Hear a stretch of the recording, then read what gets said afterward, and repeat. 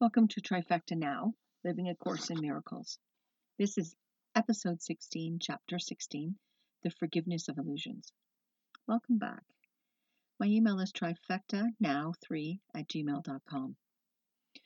Forgiveness is one of the most misunderstood and difficult concepts for people to get their head around.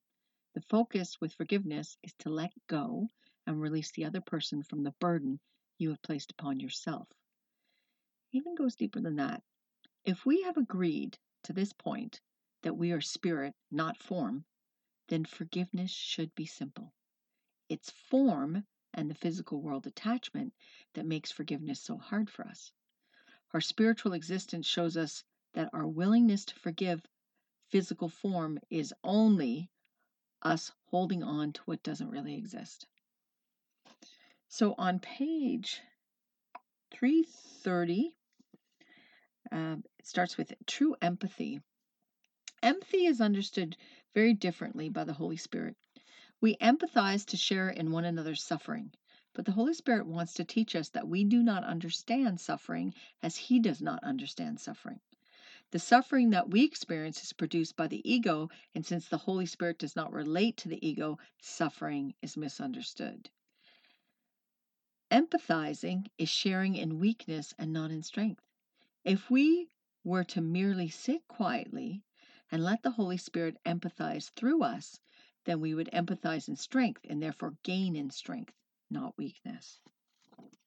So, paragraph 1 on page 330 starts with, to emphasize does not mean to join in suffering for that what you must refuse to understand. That is the ego's interpretation of empathy and is always used to form a special relationship in which the suffering is shared. Sentence 6 says, when he relates through you, he does not relate through your ego to another ego. He does not join in pain, understanding that healing pain is not accomplished by delusional attempts to enter into it and lighten it by sharing the delusion. Paragraph 2 says, the clearest proof that empathy as the ego uses it is destructive lies in the fact that it is applied only to certain types of problems and in certain people. Sentence 4 in that same paragraph says, having identified with what it thinks it understands, the ego sees itself and would increase itself by sharing what is like itself. Make no mistake about this maneuver. The ego always empathizes to weaken, and to weaken is always to attack. Paragraph 3 says, your part is only to remember this. You do not want anything you value to come of a relationship. You choose neither to hurt it nor to heal it in your own way. You do not know what healing is. All you have learned of empathy is from the past, and there is nothing from the past that you would share. For there is nothing from the past that you would keep. Do not use empathy to make the past real and so perpetuate it. Step gently aside and let healing be done for you. Keep but one thought in mind and do not lose sight of it. However tempted you may be to judge any situation and determine your response by judging it, focus your mind only on this. And on the next page in 331 it says, I am not alone and I would not intrude the past upon my guest. I have invited him and he is here. I need do nothing except not to interfere. Paragraph 4 says, true empathy is of him who knows what it is. You will learn his interpretation of it if you let him use your capacity for strength and not for weakness. He did not desert you, but be sure that you desert not him. Humility is strength in this sense only, that to recognize and accept the fact that you do not know is to recognize and accept the fact that he does know. You are not sure that he will do his part because you have never yet done yours completely. Paragraph 5, sentence 4 says, the unredeemed cannot redeem, yet they have a redeemer. Attempt to teach him not. You are the learner, he the teacher. Do not confuse your role with his, for this will never bring peace to anyone. Offer your empathy to him, for it is his perception and his strength that you would share. and let Him offer you His strength and His perception to be shared through you. Paragraph 6 says, the meaning of love is lost in any relationship that looks to weakness and hopes to find love there. The power of love, which is its meaning, lies in the strength of God that hovers over it and blesses it silently by enveloping it in healing wings. Let this be, and do not try to substitute your miracle for this. Sentence 7 in that same paragraph says, only the Holy Spirit recognizes foolish needs as well as real ones.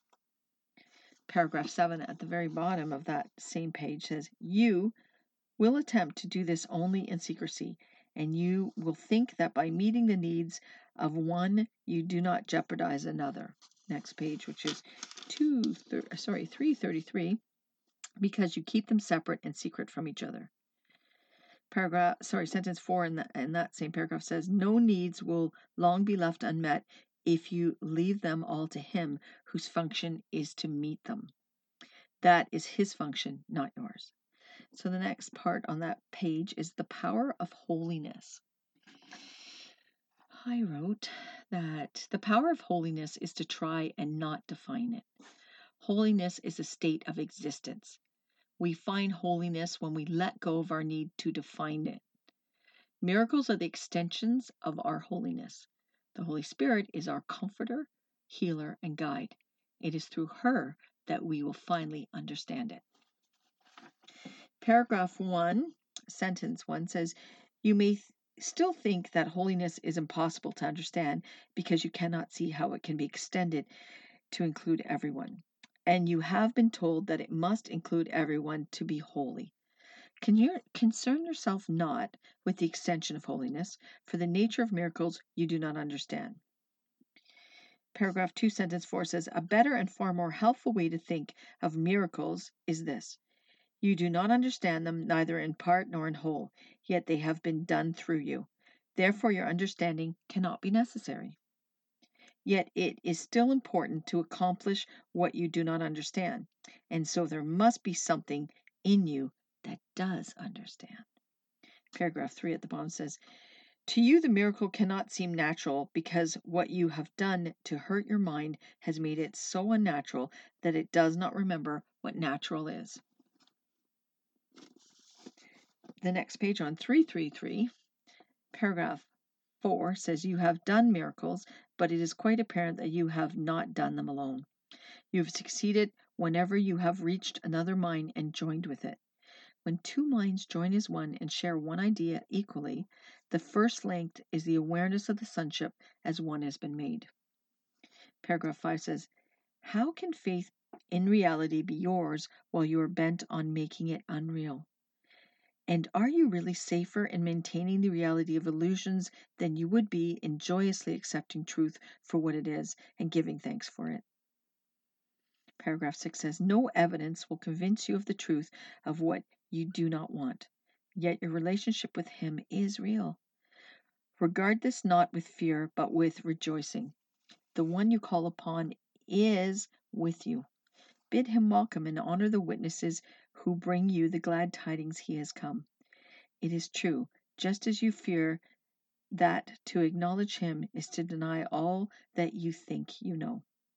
Paragraph 7 at the bottom says, this is a year of joy in which your listening will increase and peace will grow with its increase.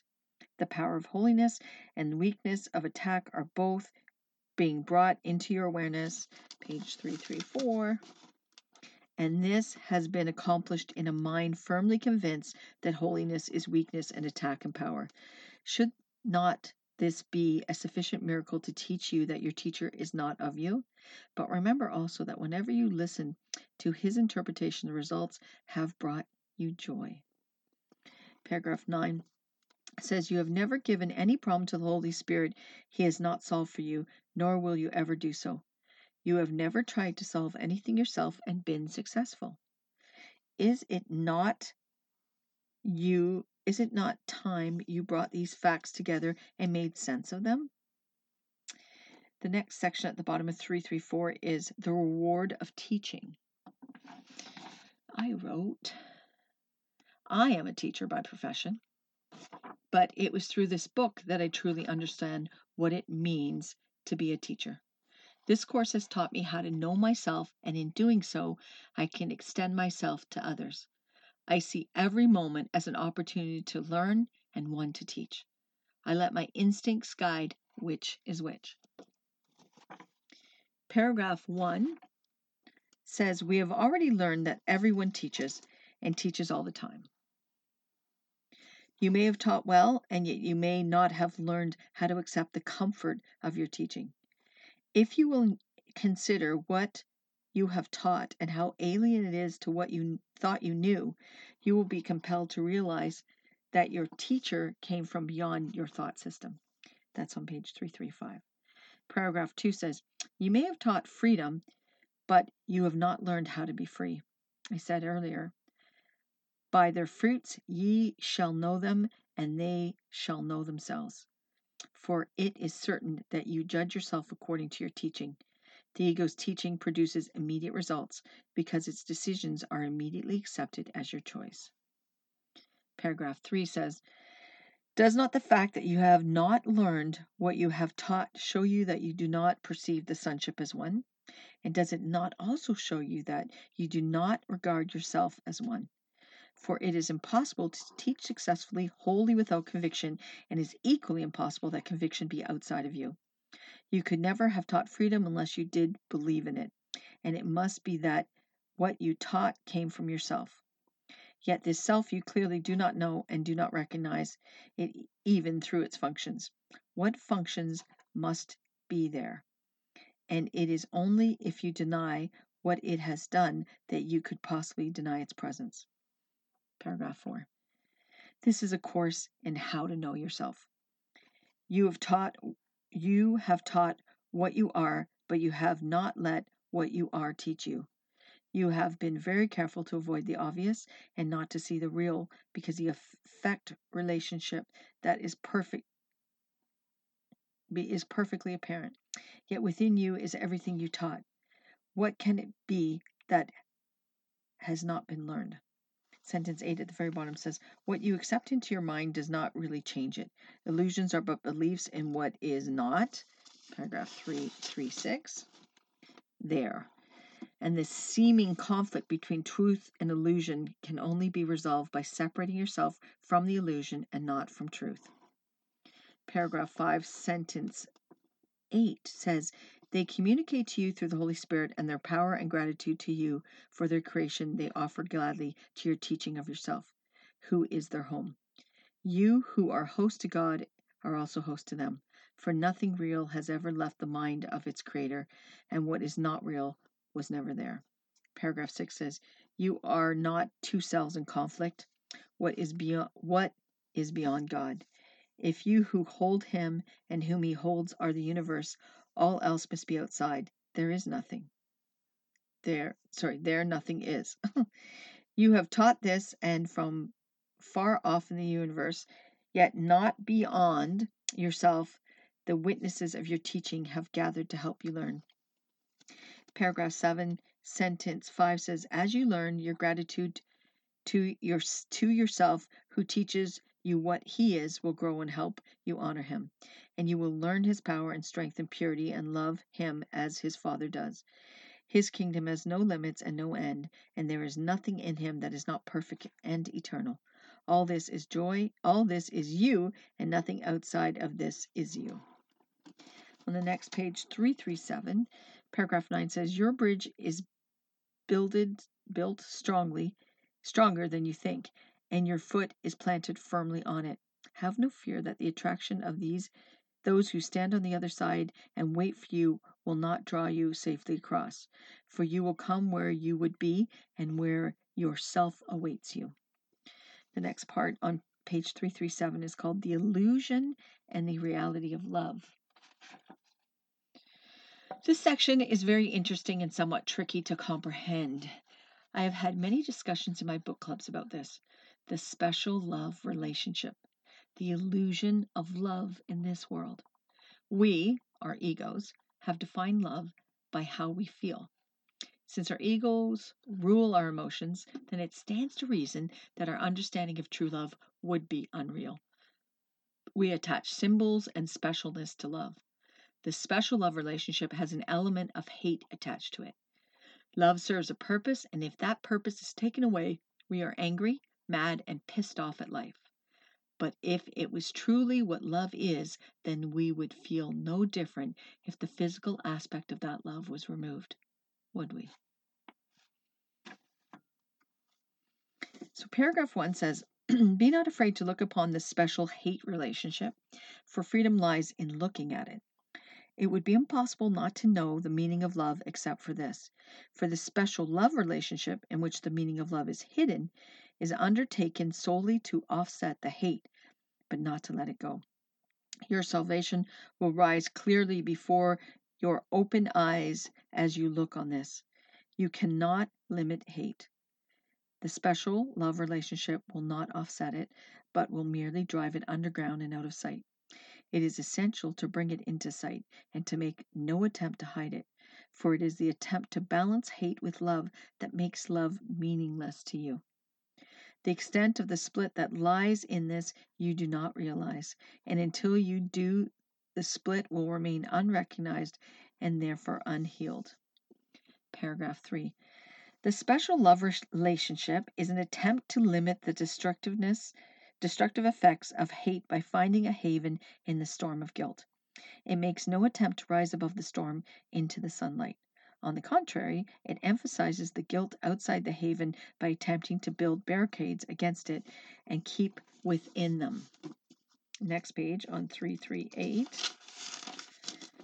It says, the special love relationship is not perceived as a value in itself, but as a place of safety from which hatred is split off and kept apart. The special love partner is acceptable only as long as he serves his purpose. Hatred can enter, and indeed is welcome in some aspects of the relationship, but it is still held together by the illusion of love. If the illusion goes, the relationship is broken or becomes unsatisfied on the grounds of disillusionment. Paragraph 4 says, love is not an illusion, it is a fact. Where disillusionment is possible, there was not love but hate. For hate is an illusion, and what can change was never love. It is sure that those who select certain ones as partners in any aspect of living and use them for any purpose which they would not share with others are trying to live with guilt rather than to die of it. This is a choice they see, and love to them is only an escape from death. They seek it desperately, but not in the peace in which it would gladly come quietly to them. And when they find the fear of death is still upon them, the love relationship loses the illusion that it is what it is not. When the barricades against it are broken, fear rushes in and hatred triumphs. Paragraph 5 says, there is no triumphs of love. Only hate is at all concerned with the triumphs of love. The illusion of love can triumph over the illusion of hate, but always at the price of making both illusions. As long as the illusion of hatred lasts, so long will love be an illusion to you. And then the only choice remains possible is which illusion you prefer. There is no conflict in the choice between truth and illusion. Seen in these terms, no one would hesitate. But conflict enters the instant the choice seems to be one between illusions. But this choice does not matter. Where one choice is as dangerous as the other, the decision must be one of despair. Paragraph 6. Your task is not to seek for love, but merely to seek to find all of the barriers within yourself that you have built against it. Paragraph 7 says, recognize this, for it is true, and truth must be recognized if it is to be distinguished from illusion. The special love relationship is an attempt to bring love into separation. And as such, it is, next page, nothing more than an attempt to bring love into fear and make it real in fear. In fundamental violation of love's one condition, the special love relationship would accomplish the impossible. How but in illusion could this be done? Paragraph 8 says, heaven waits silently, and your creations are holding out their hands to help you cross and welcome them. For it is they you seek. You seek but for your own completion, and it is they who render you complete. Paragraph 9 says, across the bridge is your completion, for you will be wholly in God, willing for nothing special, for only to be wholly like Him. completing him by your completion.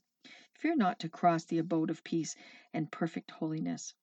Sentence 4 says, seek not for this in the bleak world of illusion, where nothing is certain and where everything fails to satisfy. In the name of God, be wholly willing to abandon all illusions. In any relationship in which you are wholly willing to accept completion, and this is, there is God completely and his Son with him. Paragraph 10, sentence 2 says, every illusion you accept into your mind by judging it to be attainable removes your own sense of completion and thus denies the wholeness of your Father. Every fantasy, be it of love or hate, deprives you of knowledge for fantasies as well as the veil behind which truth is hidden. To lift the veil that seems so dark and heavy, it is only needful to value truth beyond all fantasy and to be entirely willing to settle for illusion in place of truth. Next page, which is 340, sentence 3 at the top says, love calls, but hate would have you stay. Sentence 8 says, he loves you wholly without illusion, as you must love. For love is wholly without illusion, and therefore wholly without fear. Paragraph 12, sentence 2, the Holy Spirit is the bridge to him, made from your willingness to unite with him and create by his joy in union with you. The journey that seems endless is almost complete, for what is endless is very near. You have almost recognized it. Turn with me firmly away from all illusions now, and let nothing stand in the way of truth. We will take the last useless journey away from truth together, and then together we go straight to God, in joyous answer to his call for his completion. Paragraph 13 says, if special relationships of any kind would hinder God's completion, can they have any value to you? What would interfere with God must interfere with you. Only in time does interference in God's completion seem to be possible. The bridge that he would carry you across lifts you from time into eternity. Waken from time and answer fearlessly the call of him who gave eternity to you in your creation. On this side of the bridge, to timelessness, you understand nothing, but as you step lightly across it, upheld by timelessness, you are directed straight to the heart of God. On page 341 is the choice for completion.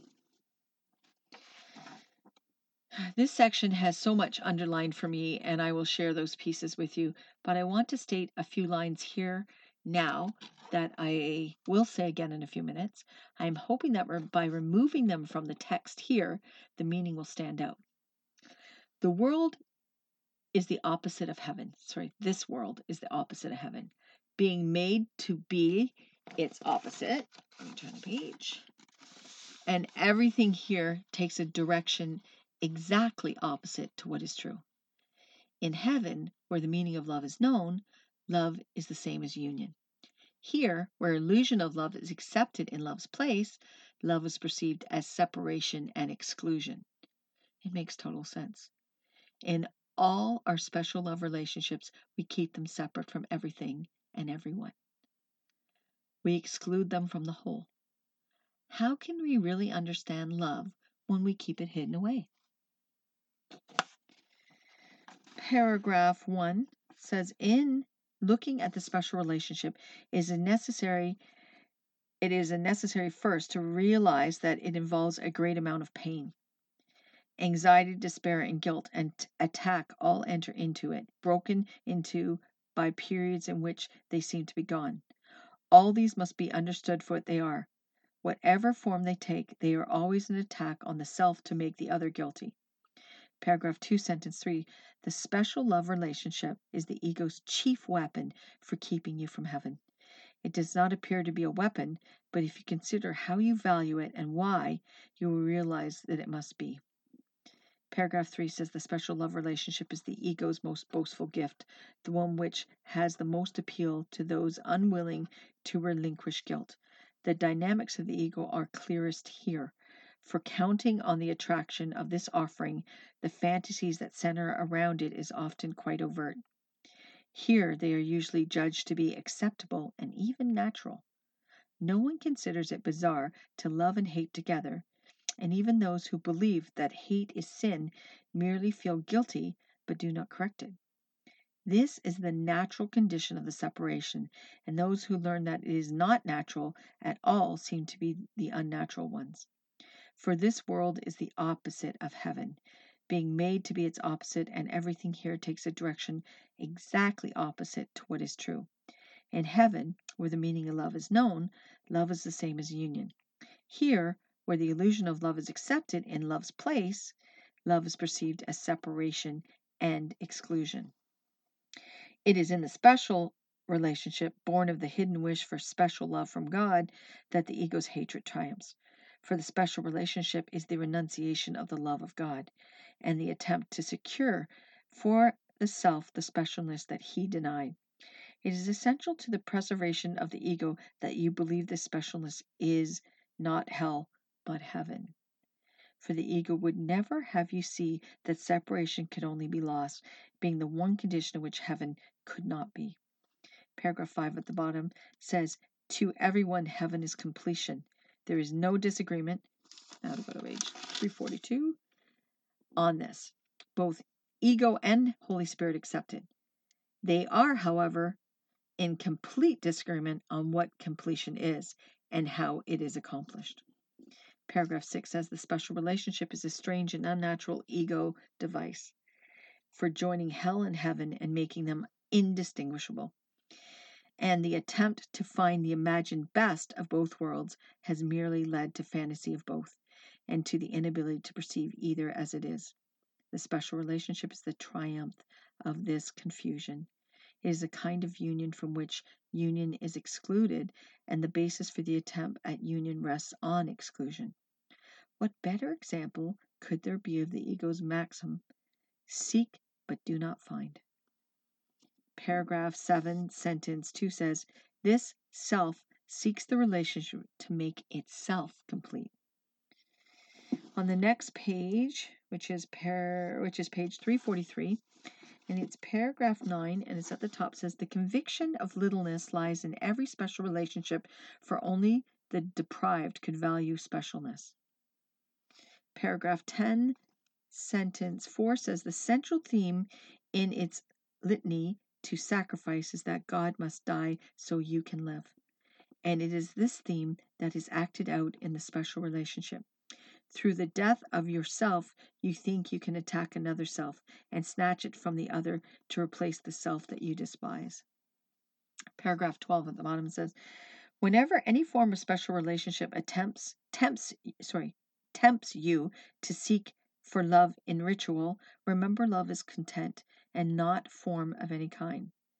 That would be content and not form of any kind. The special relationship is a ritual of form, aimed at raising the form to take the place of God at the expense of content. There is no meaning in the form, and there never will be. The special relationship must be recognized for what it is, a senseless ritual in which strength is extracted from the death of God and invested in his killer as the sign that form has triumphed over content and love has lost its meaning. Would you want this to be possible even apart from its evident impossibility?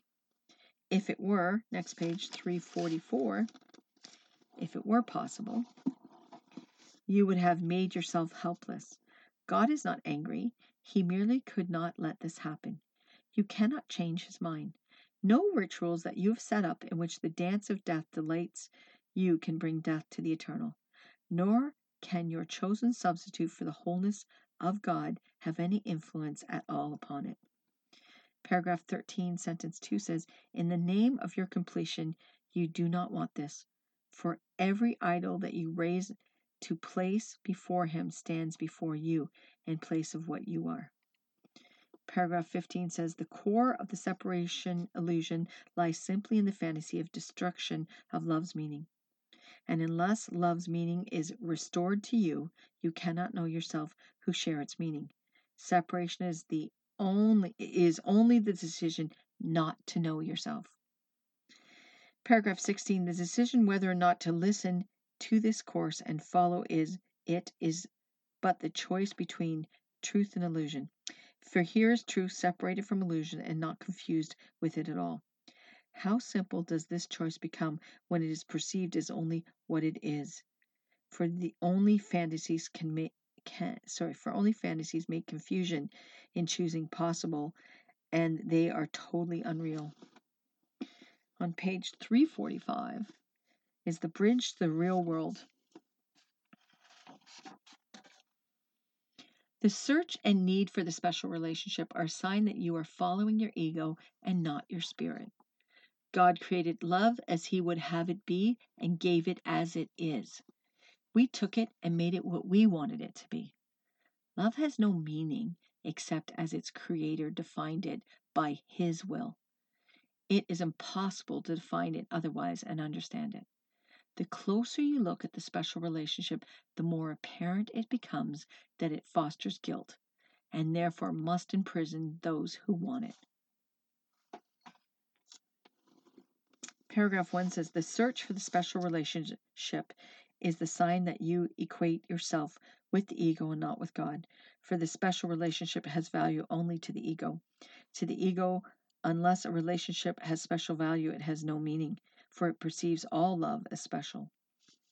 Paragraph 2 says, love is freedom. To look for it by placing yourself in bondage is to separate yourself from it.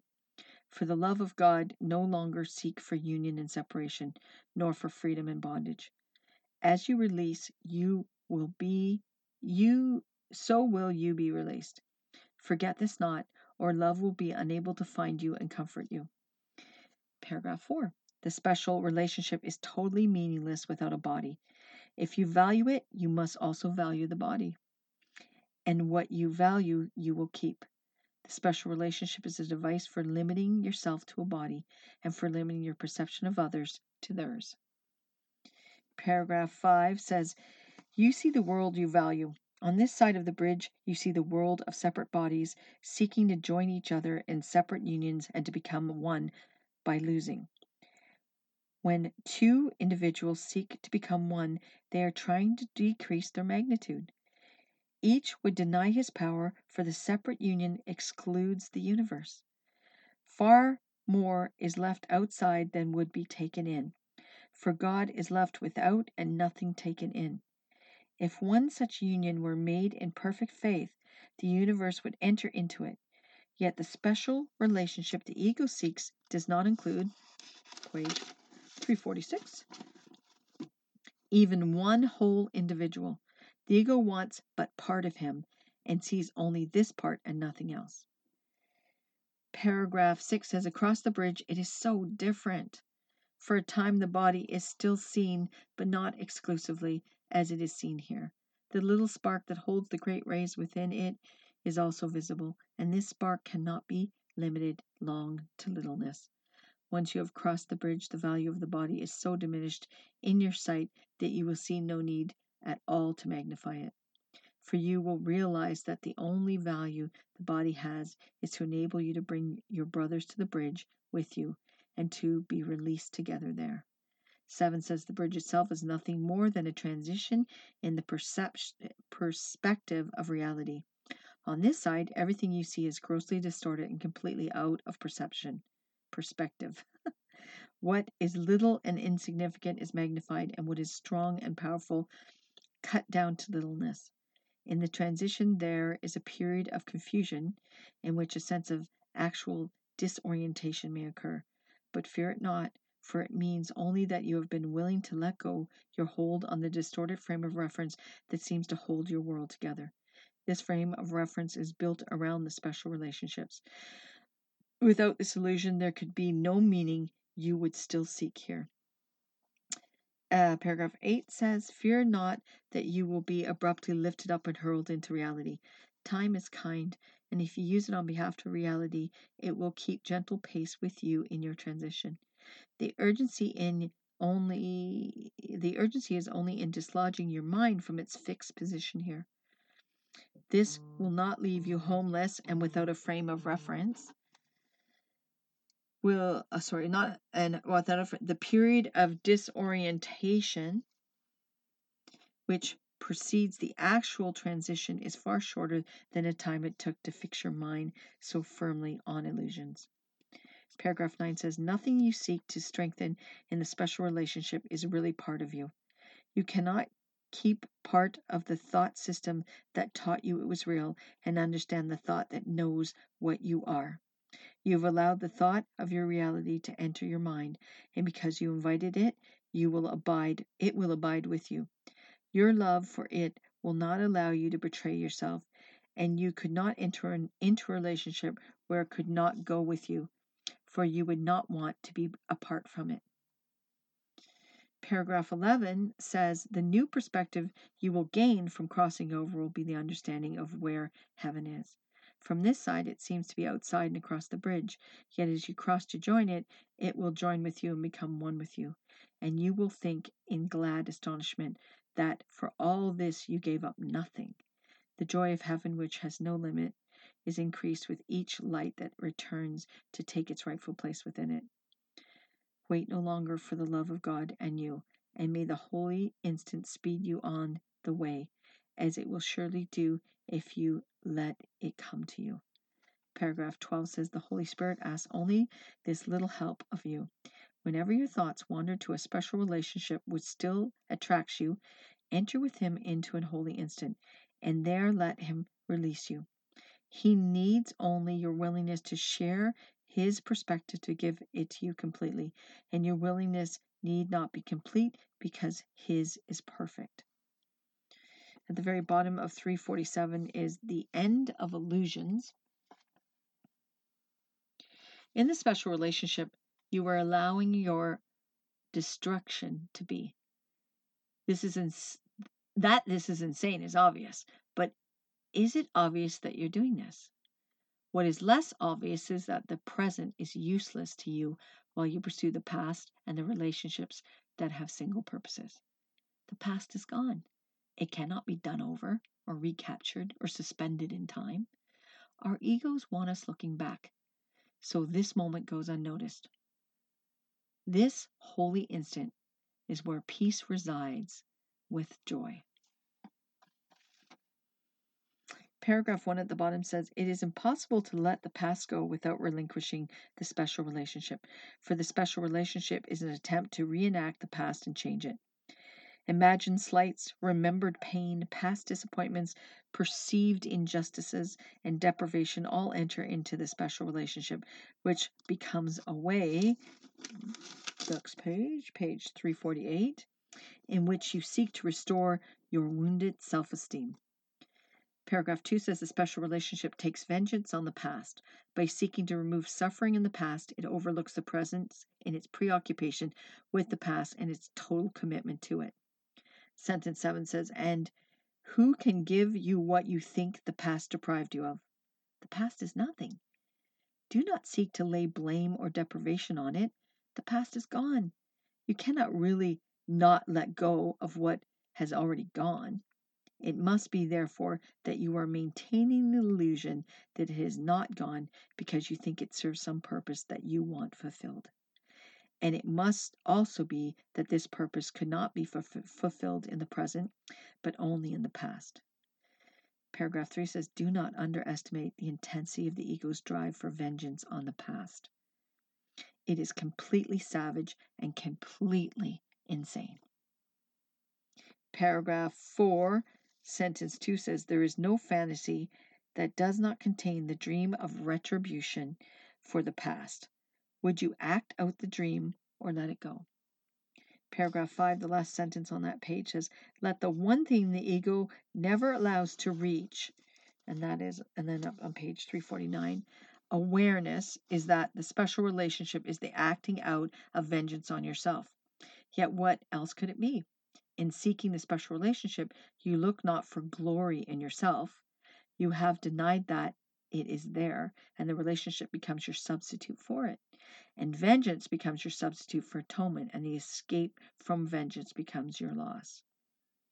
Paragraph 6 says, against the ego's insane notion of salvation, the Holy Spirit gently lays the holy instant. Sentence 4 says, in the holy instant, it is understood that the past is gone, and with its passing, the drive for vengeance has been uprooted and has disappeared. The stillness and the peace of now enfold you in perfect gentleness, everything is gone except the truth. Paragraph 7 says, in the holy instant, the power of the Holy Spirit will prevail because you joined him. The illusions you bring with you will weaken the experience of him for a while and will prevent you from keeping the experience in your mind. Yet the holy instant is eternal, and your illusions of time will not prevent the timeless from being what it is, nor you from experiencing it as it is. Paragraph 9 at the bottom says, there is nothing you can hold against reality. All that must be forgiven are the illusions you have held against your brothers. Sentence 5 near the bottom says, release your brothers from the slavery of their illusions by forgiving them for the illusions you perceive in them. Thus will you learn that you have been forgiven, for it is you, and then you want to go to page 350, who offer them illusions. In the holy instant, this is done for you in time to bring you the true condition of heaven. Paragraph 11 says, seek and find his message in the holy instant, where all illusions are forgiven. From there, the miracle extends to bless everyone and to resolve all problems, be they perceived as great or small, possible or impossible. Sentence 5 says, praise be to your relationship with him and to no other. The truth lies there and nowhere else. You choose this or nothing. That is the end of chapter 16 in A Course in Miracles. Oh, the special relationship is such a big pill to swallow, that we have purposely made these relationships believing that they are what we should pursue, that making someone, anyone more important, more loved than others, is our ego's most important job. This special relationship keeps us from experiencing true love and makes suffering, pain, and loss its goal. We need to see everyone as one, so no one gets left behind. This is a journey. Keep finding your way. Have a phenomenal week. And until next week, always love, Denise.